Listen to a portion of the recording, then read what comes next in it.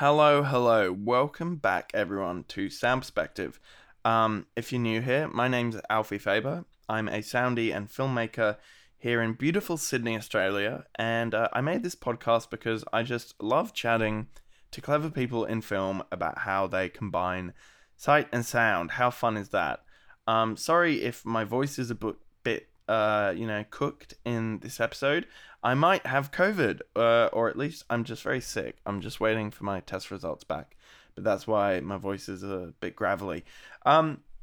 Anyway, COVID or not, today I had a really interesting chat with Lauren Hadaway, a director in LA whose debut feature, The Novice, premiered this year at Tribeca. The Novice is a kind of gritty psychological coming-of-age drama following Alex, a college student who joins her university's rowing team and develops an obsession with becoming the best on the team, no matter the cost. It's a really incredibly accomplished first film and has already gotten 5 Independent Spirit Award nominations, so it's definitely got a bright future. However, even before The Novice, Lauren had a very established career in film, having worked in post-production sound in roles like ADR and sound effects editing on films such as The Hateful Eight, Whiplash, and Justice League. So I was really curious to chat to her and hear her story about how she transitioned from that world to directing. And remember, if you like the podcast, please do follow me on Instagram at Alfie Faber, or follow the podcast on Facebook at Sound Perspective Podcast.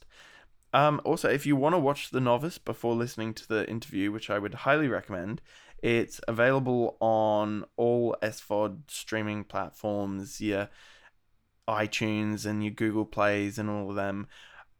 So do check it out. Otherwise, enjoy the interview.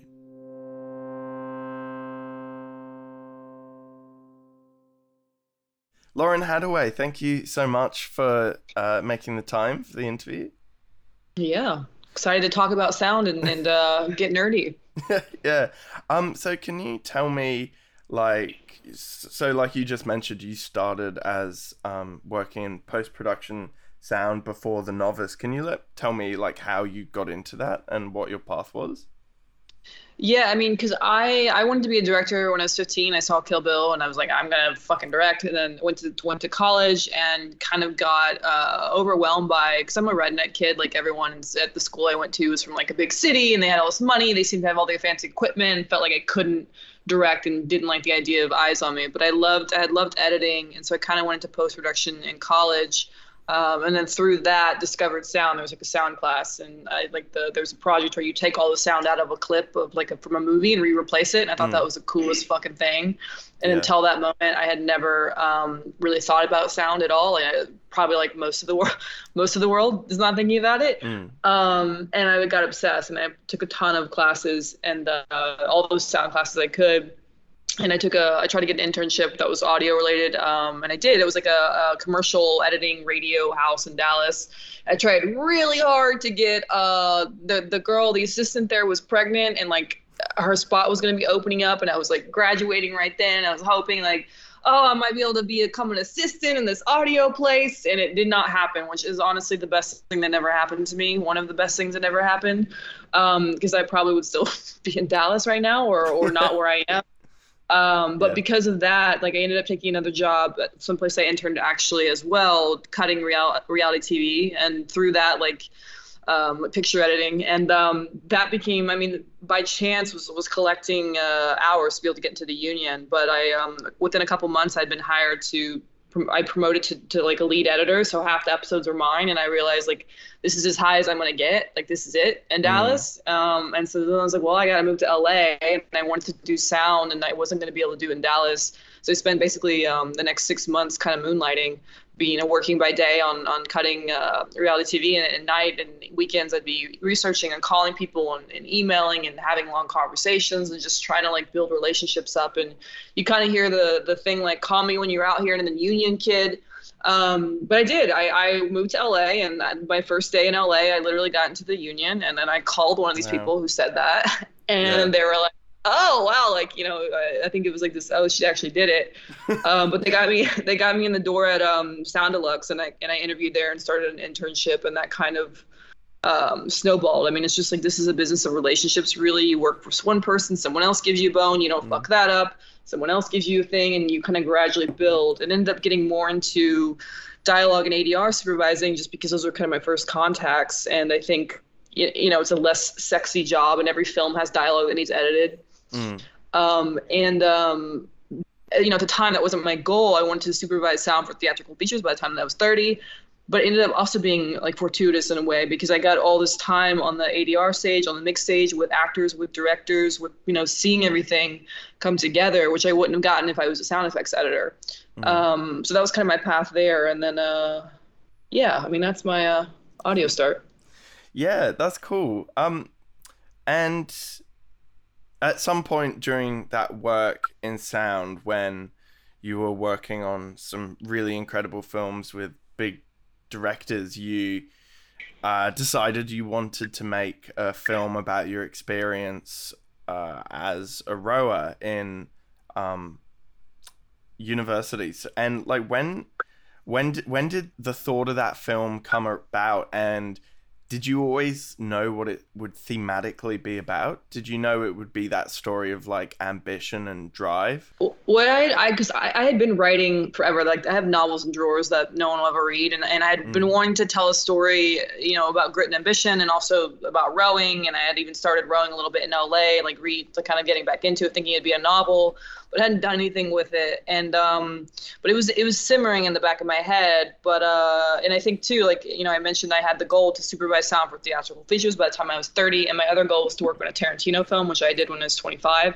And then after that, like, I hit my stride in my career and was getting hired on bigger and bigger things. I got hired on Justice League when I was 26 or 27, which was a huge project for me. The kind of thing, people twice my age are gunning for. And too, it was just a big deal. And that kind of gave me the confidence to think, and also too, being in post-production sound, like, you're the ass in the post-production. You see the collection of all the problems that have happened for the entire shoot and the entire post. You get some semblance of it. And you also have this unique thing of seeing films go from the 4-hour assembly cut to the final theatrical version, and like, things that are reshot, what ADR you need. You're hearing dialogue on loop over and over and over. You're seeing kind of like how the sausage is made. And I think the combination of all that, and also it was similar to the realization that I had when I was in Dallas. Like, I was 27 and working at this level, and I could see myself hitting the goal that I had for myself by 30. And I was wondering, okay, well, if I hit that goal, then what's next? Like, is it just going to be doing sound for someone else's stories for the rest of my life? And so I decided, it was actually November 2016. I was in the parking lot of Formosa, Santa Monica. And I said to myself that I was going to transition out of sound into writing and directing within 5 years. 5 years and 1 month later, my film is out. So not too shabby. Yeah. And the question of the story comes from, I started researching my directors that I love, their first films, the scope, the scale, the budgets, the types of stories. And it's this cliche of like, write what the story only you can tell, like what you want to see, something that's, very personal, and directors' first things are often kind of intimate, and same with first novels, first screenplay, whatever. Yeah. So I took, and then going back to the rowing and wanting to also tell stories about grit and ambition, I put them together, and I basically took my 4 years of collegiate rowing and compressed it down into a year and wrote The Novice. The first draft I wrote in July 2017, and then over the next year and a half before we shot it, there was countless drafts, and it evolved and grew kind of from there. How did you find that process of writing a feature, which is a lot of work in itself, like with a day job? Was that like particularly distracting for you, or was it a difficult process? I had always been writing on the weekends and stuff, like that was my thing, and novels or whatever, but particularly with the script, I was in London. The Justice League was doing reshoots for like 5-6 weeks, and I was in London and waiting. They were reshooting like half the film basically, but we were stitching it together with random ADR. So I was there, when the actors weren't doing their thing, they would come out and do a couple ADR lines, and that, but I didn't have a lot to do. Like the film, all the work was done. They're reshooting the stuff that wasn't done, and then I would see it have a little bit of time. So I had all this time on my hands. And that's actually when I started writing the first draft of the script. I was in this like shitty trailer parked outside a blimp factory in some like podunk UK town, Yeah. and didn't even have a proper desk in the trailer. It was like literally my laptop was on fucking boxes I had stacked on top of each other. And I would write on that and get all nerdy, and then someone would knock on my door and be like, "Hey, Lauren, we need you to do this. Here's some sheets. Here's ADR. Da da da. So and so's available then." And then I would, snap out of it, go to the ADR trailer, record some stuff, and then kind of come back into it. And on the weekends too, when we weren't working, I would go to a cafe in the nearby town and write. And then I finished the first draft. Actually, it was a week or two period. I had to come back to the States before I went back again, and finished it writing, an evening or a weekend in a cafe somewhere. So the first draft I did in 3 weeks. And I think for me, I found that the spitting things out, like, it's better. I just like to do a vomit draft, get everything on the page, because writing is really rewriting. So you said you wrote the first draft in 3.5 weeks. 3 weeks, yeah. 3 weeks. Wow, that's really impressive. Wow. How much did it change from that? Like how much of that vomit draft in 3 weeks did you manage to retain? I mean, I would actually am interested to read the first draft and compare it to the final draft. But yeah, in a year and a half, it's a film, I think, is it's like an organism. It's growing, it's changing. And I also this is a coming of age story in a way. In the year and a half between the first draft and shooting it, I went through a lot of like tumultuous life things that I also wrote into the script. Yeah. Certain characters got more, like Danny was a smaller character originally. She became more beefed up. I think, I'm not sure. I mean, I don't know. I'm curious, but I'm sure some of it's the gist is there, the overall structure's there, and then sort of the scenes and things in the I don't know. A lot's the same, but a lot's different. It's hard to say. Yeah. That's cool. Well, I find it interesting that you worked in ADR a lot, because I think making a transition from sound designer to director, one of the most difficult aspects of what you have to learn is like the dramaturgy and communicating with actors, because it's such a different art to what we do. And was working in ADR and seeing how directors participated with actors, was that a good learning experience for you? Yeah, that was an incredible education. And again, too, like most people coming into first-time feature directors are coming from a background of either directing tons of commercials, music videos, or they're very into camera and image. And I always felt like, again, like I couldn't direct because I care about image, but I've never been nerdy about it, the way that I am about sound. But then I realized I had this, unique education. And I double majored in marketing when I was in school. And the one thing I took away from the degree was, marketing isn't about being the best or the fastest or the cheapest or the most expensive. It's about how do you differentiate yourself from everyone else. And I kind of realized like I had this background in sound and I had this unique education. And yeah, I watched incredible directors working with actors in the room and trying to sort of observe like how different people worked with actors. Some are more laissez-faire, some are more intense and very specific about what they want. Some aren't even at the ADR stage, and also how directors deal with actors who are having meltdowns on the stage for a variety of reasons. Yeah.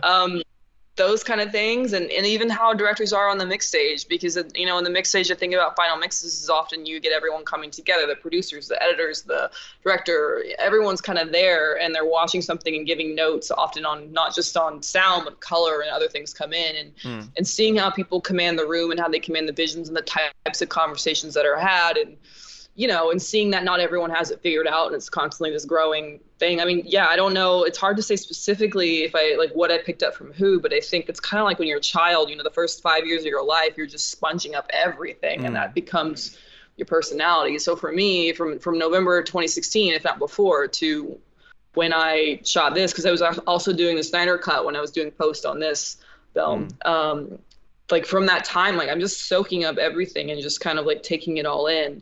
And I think too, learning from editors, I think really are, when the director's not around, they're kind of the head person in charge, at least with post-production. They're huge, like creative and logistical kind of royalty in a sense, and spending a lot of time working with them and how they think about story and craft and all of that.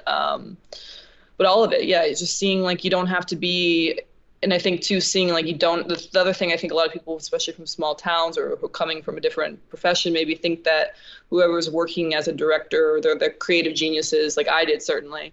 But you see that no, there's always fucking problems. There's no one's got all the answers. It's always just you're just constantly you have to adjust and be a human being. Yeah. Yeah, it was amazing education, I think.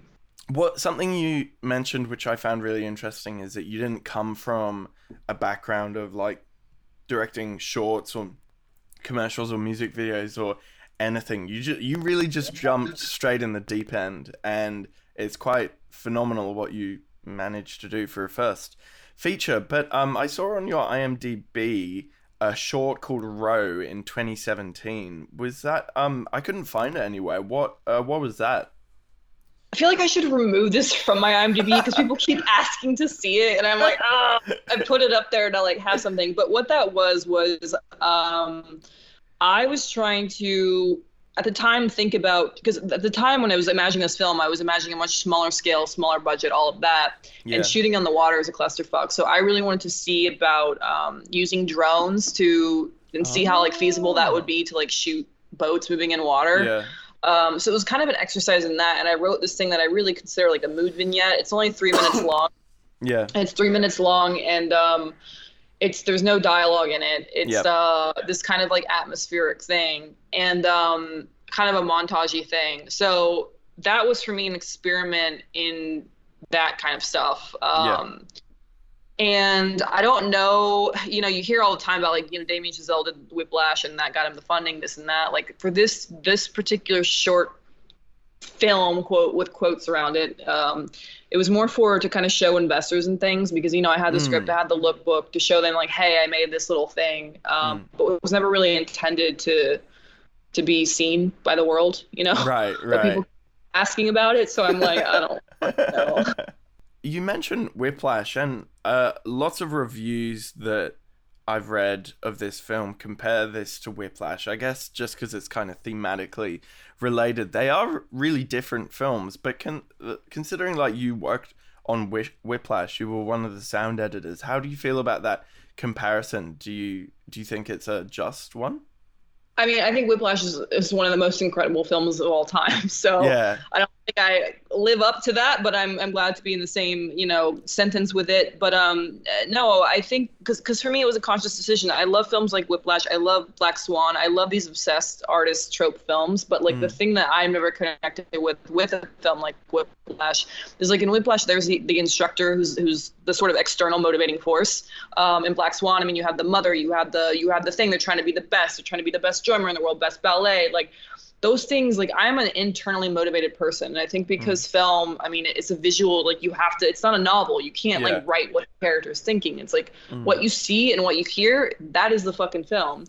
And so for me, I wanted to do a version of the obsessed artist trope film where the character is the hero and the villain, and the character is entirely internally motivated. And so that really dictated a lot of the creative decisions, and it being kind of this somewhat insane, punch to the face at times thing. Because I mean, it's not an inspirational sports film. It's not like some people ask me, it feels like a horror film at times or this or that. And it's genre bending. And I use songs like 1960s love songs under action scenes, and get really intense with the sound design and the visuals, and sort of things get abstract at moments. And that's all to really show. It's like, how do you put the audience, 99% of whom have never rowed, don't know anything about rowing, and probably haven't experienced this level of obsession, like how do you make them feel what the character is feeling? And so that really dictated all the choices. And a sound mentor of mine, Wiley Stateman, he actually said a couple things to me years and years and years ago that have always stuck with me and that apply to everything. He said that good directors, great directors always have intention with everything that they do.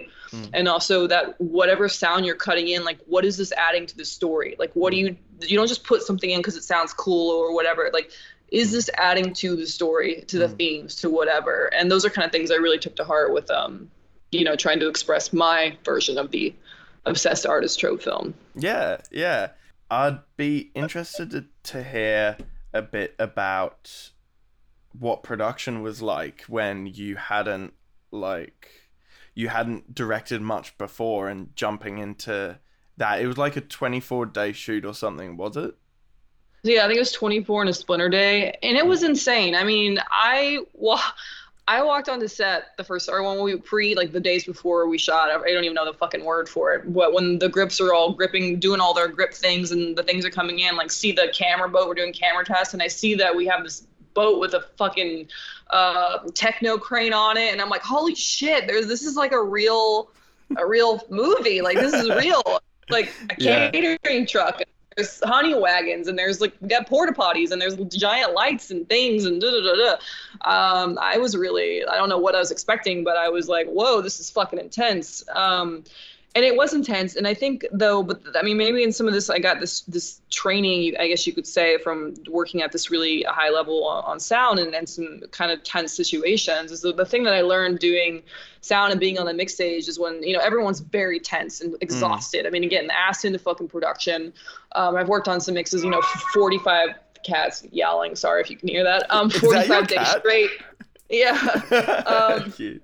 15-hour days. Like, people are tense and exhausted, and if like a sound effect is missing or something is wrong or whatever, energy is contagious. And so if someone tells me, hey, you fucked something up, if I'm like, oh my god, oh yeah, I'll get rid of, if you do that, everyone freaks out. But if you're like, oh yeah, give me 5 minutes and just go to the back room and then fucking freak out like when no one can see you, everyone immediately calms down. Like, in editors, I fucking love editors. But anyone who's worked with editors know they're generally the most neurotic, intense people, because again, they're like trapped in a room and they know every frame and they've seen it and they like poured over the timeline. And I edited this film too, so I totally relate. But like, they're so neurotic, and God forbid you didn't get one of the OMF things like in the right spot. They'll fucking, their ear picks it immediately. And if you start freaking out, the editor starts freaking out, everyone starts freaking out. But if you just be like, yeah, 5 minutes, they're good. So I think I applied the same kind of thinking to production. Is like, everything is going wrong constantly, but my energy, and Isabel too, the actress, she knew this as well, like our energy was really contagious and determined how everyone else was going to be. So there was some really tense situations that I'm like, this film is not going to be finished. I'm going to lose all the Festivus money. This is a fucking disaster. Oh my fucking god, I'm going to kill myself. All these things are going on in my head, but I'm just like smiling, like, we're great, guys. Like, this is fucking fine. So that I learned from sound. And I think too, another thing as a director that I realized, the thing I realized as a director is you don't have to know every single thing. What you need to have is a clear creative vision and be able to communicate that. And that, I think, let me be like, I don't have to know how the techno crane works or whatever, or where the lights go and all that. Like, I need to be like, this is what I want to see, this is what I want to hear, and then you trust your crew to go get it. And just being confident with that, I think, made me okay kind of stepping into the unknown. Yeah. Sounds like jumping in the deep end. So you did the assembly cut yourself. Was that out of kind of like budget issues, or was it something that you wanted to have a crack at yourself before handing it to an editor? I mean, it was a mix. I honestly, because again, I have an editing background, and I was like keen. I actually started editing some scenes when we were shooting. Like we did 6 days a week. On the off day, I would edit in like a bar, and I cut some of the scenes together that actually have barely changed. One of them, the foggy roast scene in the middle of the film, that has not changed one single frame since the first edit. But that I was cutting then, and then when because the nature of the shoot, we ended up adding 3 production days when we were shooting, which ate through the post budget. And we kind of knew, me and my producers going into it, like, we have a post budgeted, but we don't really have there's not going to be any money left for post. Like, let's just get the thing shot and on a fucking hard drive, and then we'll figure it out, because then at least we have a product. And I was like, well, worst case I have a background in post-production that I can do a lot myself if I need to. And that's kind of what happened. I started this cat is insane. I started editing the day I got back from the shoot, and started editing the assembly, and 28 days later I had the assembly, and then kept going and doing a couple passes. And at that point, initially the producers were like, Lauren, you cannot write, direct, and edit the film. Like, you can't. And I was like, well, we don't have any money left, so I'm going to start, and when you guys have money, then I will stop. And so they saw the assembly, then like, okay, you can keep editing. And I was like, thank you. So then we got to the point, it got to a sticking point for me. And then we were able to show it to the investors too. And they were willing to put up, they're like, okay, we have something here, and put up some more money. We're able to get Nathan Nugent on board, who's incredible. And then at that point, he was in Ireland and I had run off to Texas during the pandemic and spent a month kind of working together back and forth and figured out some things, like particularly the first 15 minutes and kind of some emotional beats that he really kind of helped solidify with him and got it in another good place. And then we didn't have him forever, unfortunately. And then I felt there was one more kind of big pass. And then all the festival deadlines and everything are coming up at this point. And it was really like this 11th hour thing. The last kind of pass was I was inspired by, I was learning French as a pandemic hobby and only listen to French music and like fucking sick of it. And there had been like 5 or 6 months at this point of only French music. And I was going insane. So I listened to this soundtrack of movie soundtracks, like scores. And I heard this track from The Farewell by who's the composer on The Novice now, Alex Weston, and like suddenly everything clicked because the score was the one thing about the film that I had never figured out. And Nathan and I like worked through this and kind of came up with a couple things with him and like pushing it in that direction. And he had some ideas there, and I think that the seed of that, and then hearing the farewell of it, it all clicked. And I drove home and I cut like 7 minutes out of the film, and it had been hovering at basically 100 minutes for 9 months. And I just chopped all this fat out and temp scored the entire film, and then sent this impassioned email to Alex Weston, like, you gotta come on, you gotta fucking score this movie, you inspired me. Yeah. And then yeah, so that was kind of the process. Probably not the usual one, but by necessity of budget and pandemic. Yeah. So you asked Alex to come on after hearing his work on The Farewell? Yeah, and I only heard it by chance. Like I hadn't even seen the film, honestly. I had it was a track that I was listening to, the Portrait of a Lady on Fire soundtrack, but someone had added other random songs on it, including some of that. Yeah. And it just was total by chance that I heard it. But as soon as it came, like it popped on, the opening image of The Novice with the boat twirling, like I had the image of that happening with this if you've seen The Farewell, like the kind of vocal simple thing, and it all clicked. And that was a very different than what I had been temp scoring the film with up to that point. Like everything was a lot darker, dronal. I mean, when Nathan came on board, there's some things that we pushed a little bit more kind of orchestral, kind of where it ended up now. Yeah. But that was like a total kind of accident, really. That's really cool, because I quite like about The Novice that the soundtrack isn't super moody drone, it's not didactic in the way that it tells you like this is meant to be like psychologically thrilling. It's more kind of understated, and I think that's really it's really effective to not just push for. I mean, I think too, one of the problem with having a more on the nose score is that the film visually and everything going on is already so intense. Yeah. It was too much. And the other thing too is that I wanted Alex to feel kind of like this cipher and like this enigma, and who is she, and making her feel like, this is a conversation Nathan and I had too, is like, we don't need to understand her, we need to be curious about her. And so for the first 15 minutes was something that was constantly trying to figure out, and did all these passes of the first like 15 minutes of the film and the script. It was always this issue. And I had, written these scenes that we shot to kind of like explain, because everyone's always like, who is Alex Dahl? Why is she doing this? Yeah. And the whole point of the film is to like answer, I mean, that's the point of the entire fucking film, but like the classic Save the Cat beat sheet is like, you got to know who the character is by page 12, and then you got the exciting incident. And so I wrote, there's these scenes that we shot and put in that were trying to answer this fucking question that people keep asking that I hated. I hated these scenes. Yeah. And then Nathan came on and we had this conversation like, look, if these scenes are in to answer this question and people are still asking this fucking question and I hate these fucking scenes, let's just cut the fucking things out, because they're not even functioning like they should be. Yeah. And instead of like being this like weird wishy-washy gray middle ground of like not answering the question and also not being bold, fuck it, let's like go completely the other direction. Let's make her even more of a creature, even more of this like enigma of a person. And like she doesn't even speak for the first 12 minutes of the film. Yeah.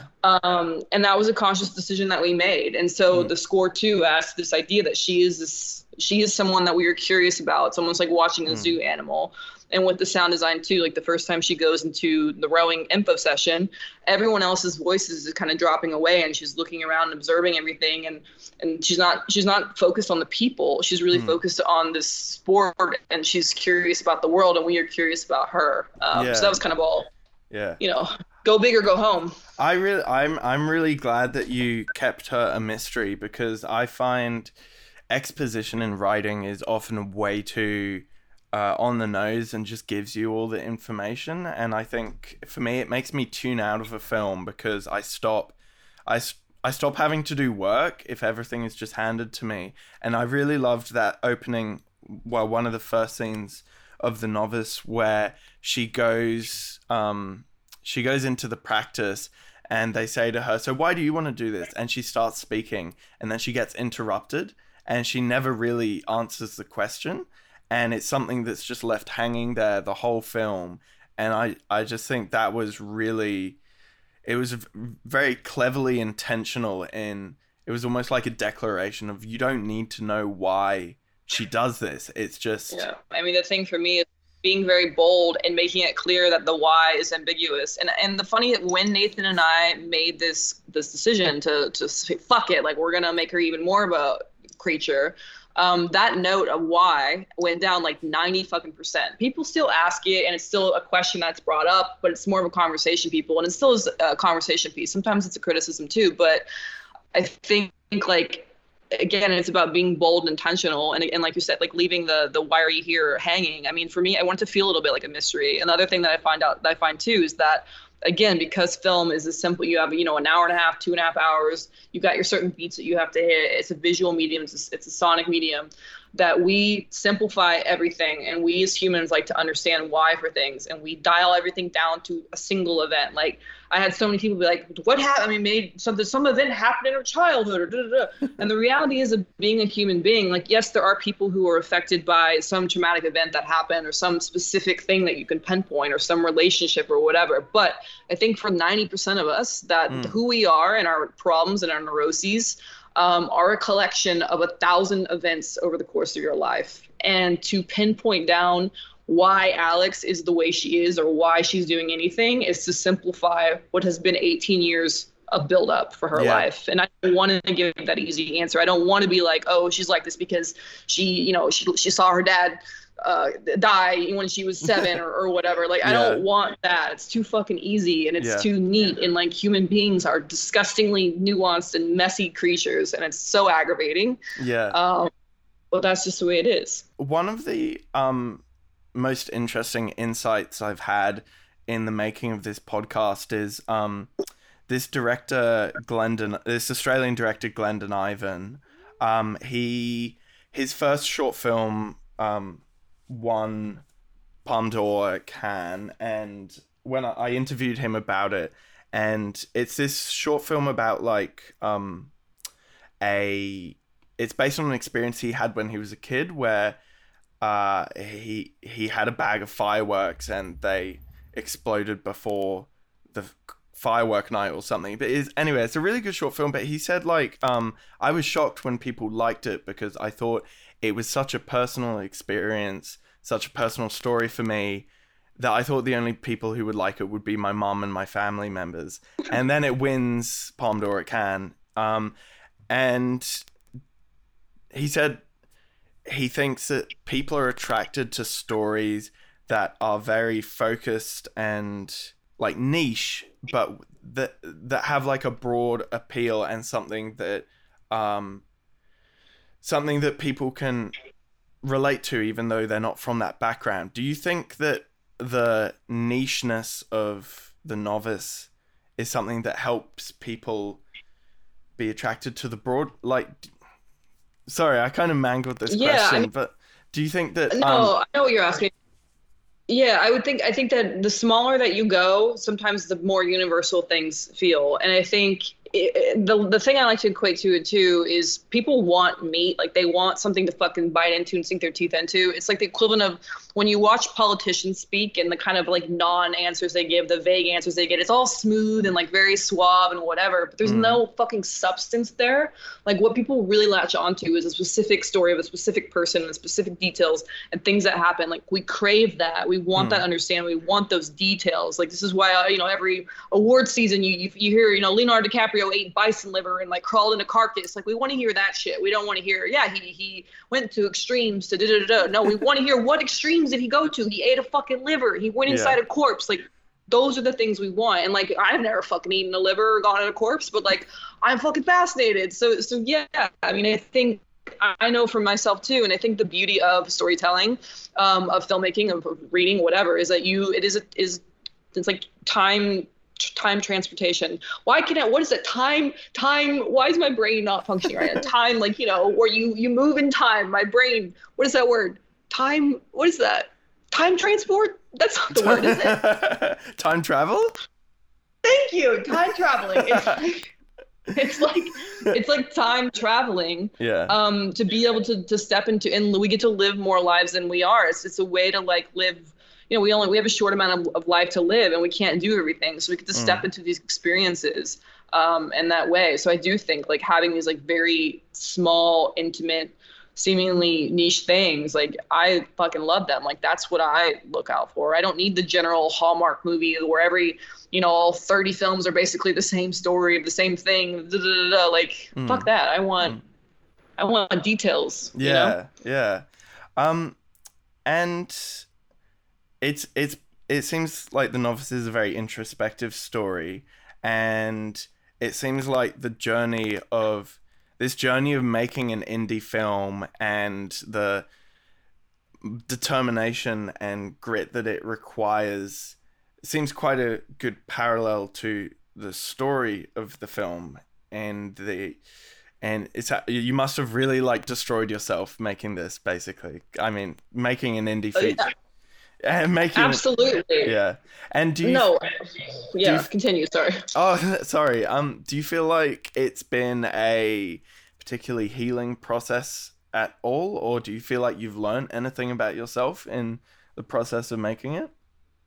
Yeah, I mean, this was kind of my blood, sweat, and tears investment. It was a huge gamble. I essentially stepped away from a successful career to do this, and you know, people I worked with very understanding and been supportive and all that, but it is like I've taken real steps back in a career.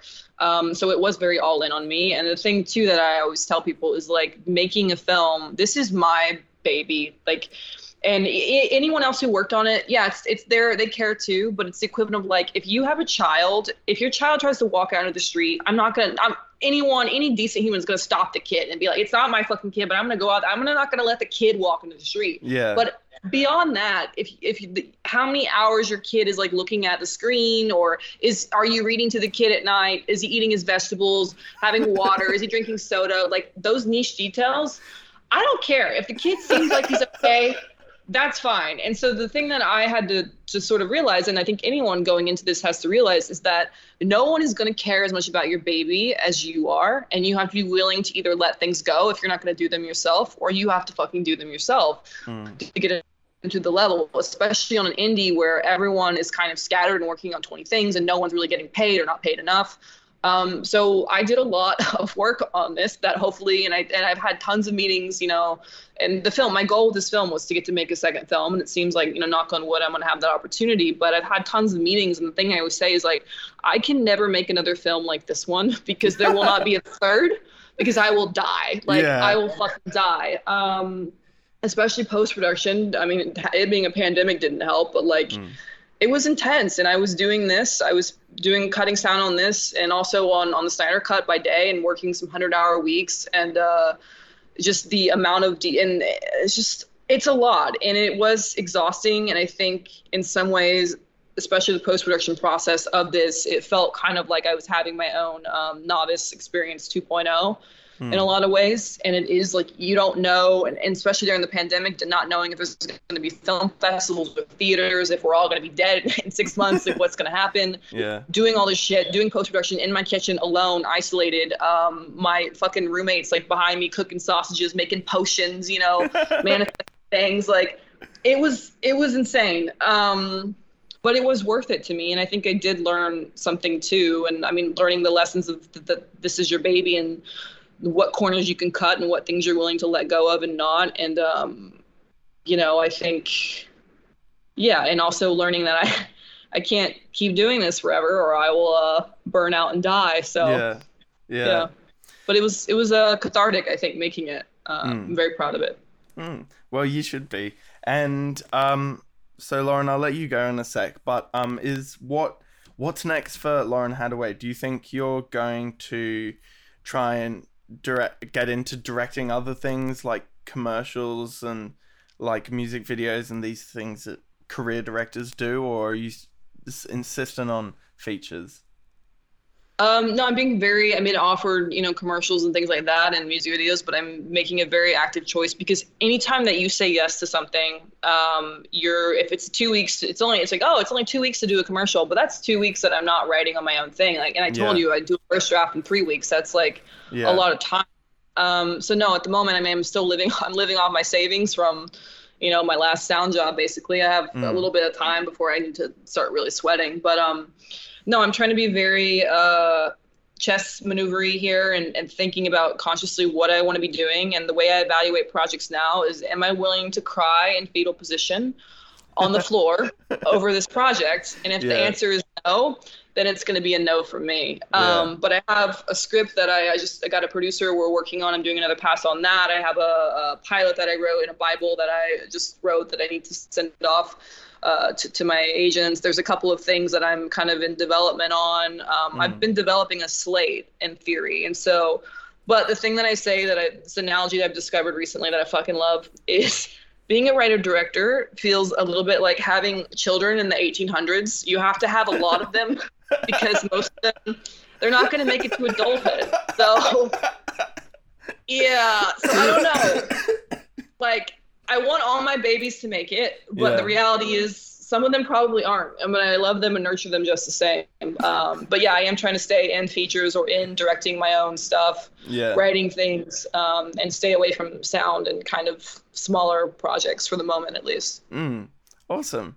Well, good luck with it, Lauren. And it was a pleasure chatting to you. And I look forward to your next film. Thank you. It's great chatting with you too. Thanks again, Lauren, for making the time for a chat. And thanks, as always, to JD Legulon, who did the intro music and the transitions that I use every episode. Wearing them out. Yeah, have a good one, people, and hopefully catch you next time. Thank you.